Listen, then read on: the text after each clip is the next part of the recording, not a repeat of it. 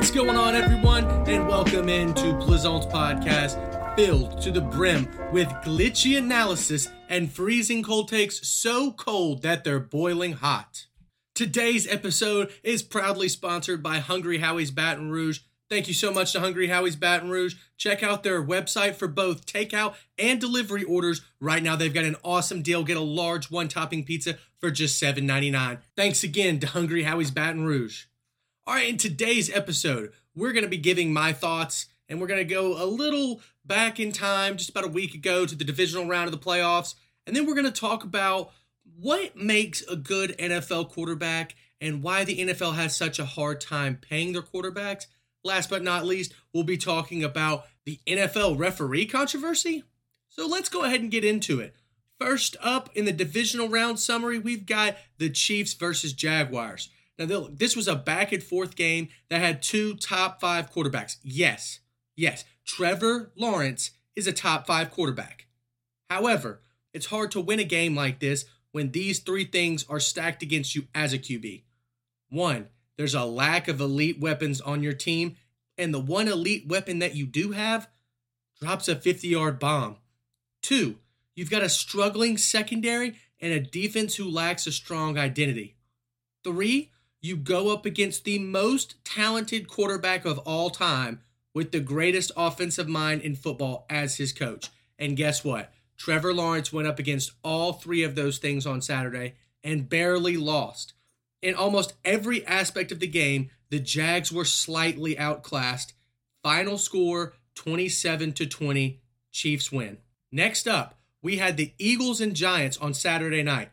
Now, I don't know if there was a non-Giants fan on the planet that thought that they were going to win this game. I think everyone was basing their predictions on whether or not Jalen Hurts was going to be fully healthy or not. Well, that didn't matter whatsoever. Eagles by a million. They look like they've caught fire, running all over the Giants. Final score, 38-7, Eagles. All right, and then our first game on Sunday, we had Bills versus Bengals. The hero ball king Josh Allen finally met his match. The Bills just looked stuck, trying to force feed Stephon Diggs, who left the locker room early and screamed at Josh Allen on the sideline. It was all Bengals from the get-go, and Joe Shiesty looked feisty in the snow. Even without three of their starting linemen, the Bengals still ran for 172 yards and only gave up one sack, their fewest all season long. Bills Mafia is hoping to forget this one soon. Final score, 27-10, Bengals.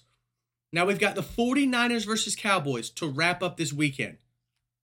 A divisional round rematch. But this time, instead of Jimmy G, it was Mr. Irrelevant himself, Brock Purdy, leading the Niners. By far the most closely contested game of the weekend, but somehow the ugliest. 6 field goals, 2 picks, and under 60 combined yards of total offense between the two teams. The Cowboys once again showed America that this was their year to lose in extremely disappointing fashion in the playoffs. Pathetic. They have such a troubled offseason coming up ahead. Final score, 19-12, 49ers. Now, we're looking at the conference championships. And what do I see? 3 quarterbacks on their rookie deals in Jalen Hurts, Joe Burrow, and Brock Purdy, and Patrick Mahomes. So, that got me thinking, is that a common theme for Super Bowl caliber teams? Let's look at history, because as we all know, history repeats itself over and over and over again.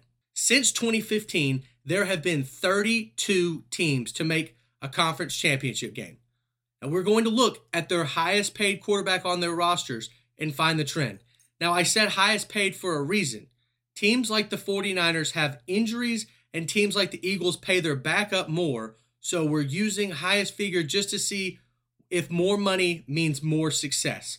Of the 32 quarterbacks on these teams, 6 of the 32 were in the top 5 highest paid. 6 of the 32 were either 6th to 10th highest paid.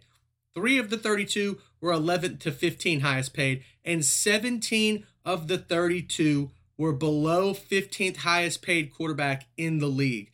Of those 17, 12 of those quarterbacks were on their rookie deals, and 5 of those quarterbacks were none other than Tom Brady, taking his signature pay cut. So it's also of note that the highest paid Super Bowl winner ranked 6th in the cap hit from 2015 and beyond. It happened twice where there was a 6th highest paid quarterback to win the Super Bowl. And who were those quarterbacks?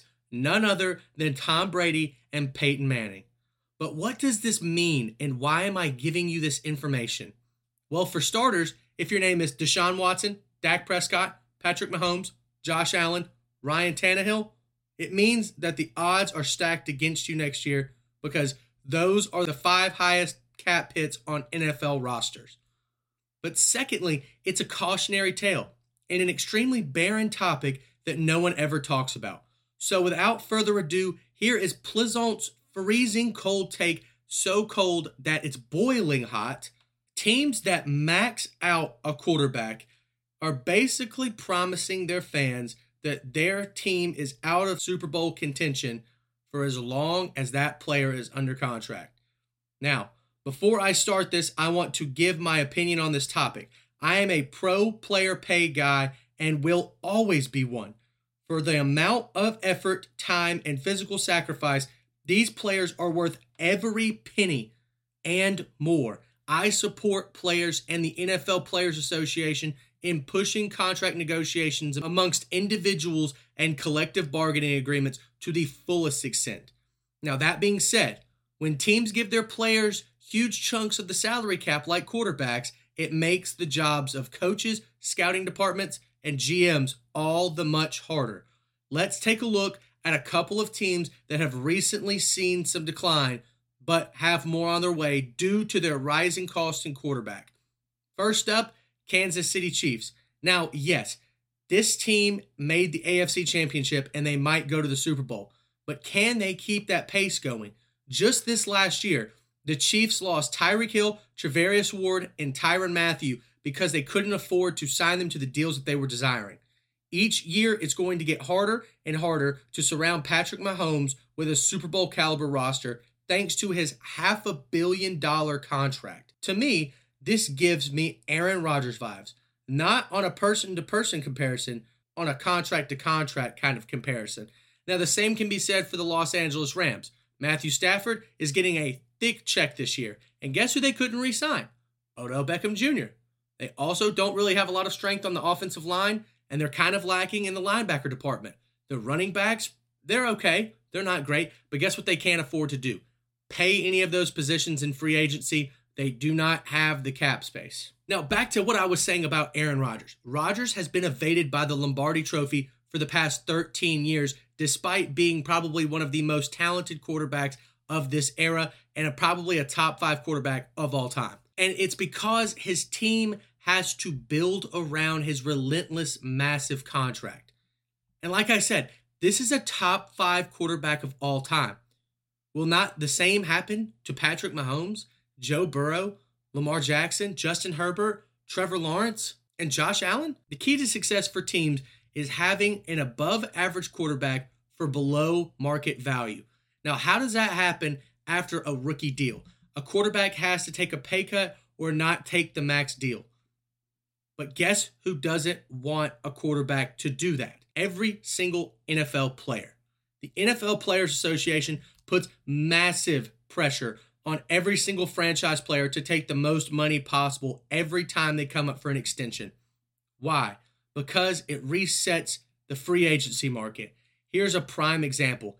Deshaun Watson, this offseason, despite being on the no play list, despite being sued by 20-plus women for sexual harassment allegations, he still got a fully guaranteed 5-year, $230 million deal that has now reset the market and become the gold standard for all quarterbacks coming up in contract extensions. And guess who's been using him as a name in his contract extension? Lamar Jackson. According to multiple reports by multiple media outlets, Lamar Jackson is saying, look at Deshaun Watson. He's got $230 million. I've been here this whole time. I have no issues regarding my behavior outside of the football field. I want that $230 million deal because I'm just as good of a quarterback as Deshaun Watson. Now, what you didn't see any players come out and say while this was going down in the spring with Deshaun Watson is no one spoke out against Watson or the Browns for this deal. Why?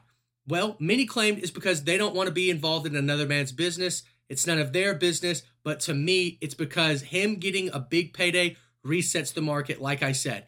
The whole reason I'm telling you all this is because I want to give you the context behind the huge fiscal problem in the NFL.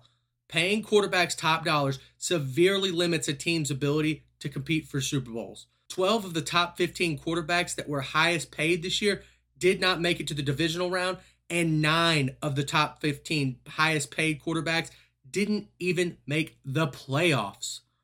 These players are being paid these dollars because they're the faces of the league and their franchises respectively. So what should the NFL do in this situation?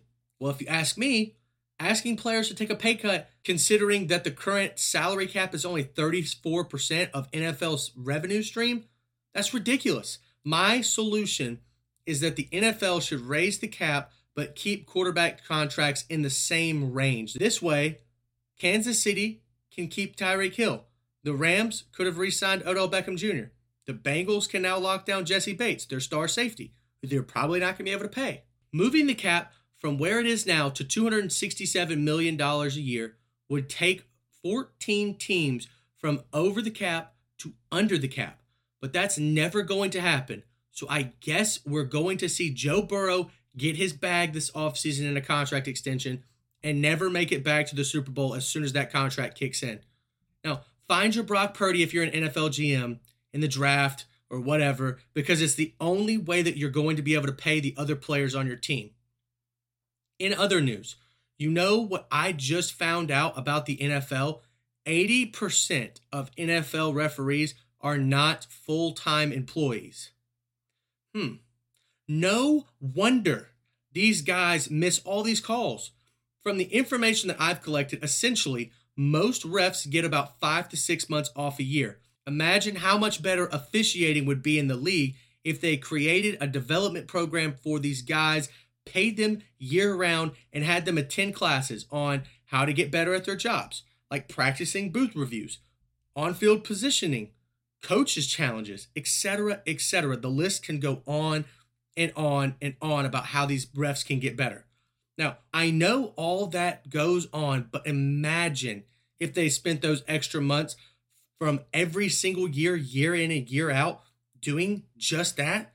I see no reason as to why in the world they wouldn't. Not to mention, please understand this, not to mention 2 major components of this ordeal. According to NBC Sports, NFL refs are part-time employees and therefore not qualified to receive insurance from the NFL. Additionally, the highest paid referee makes around $250,000, which to us regular folks sounds like a lot of money. But in a specialized field, in a $17 billion industry, are we serious? And we all complain about these referees. You want a solution for that? Double and triple their pay. Make it a more competitive market. Employ them full-time. Give them insurance. And you get 2 things. 1, more applicants with better qualifications and skills. And 2, the ability to teach and train these officials and hold them to a higher standard year in and year out.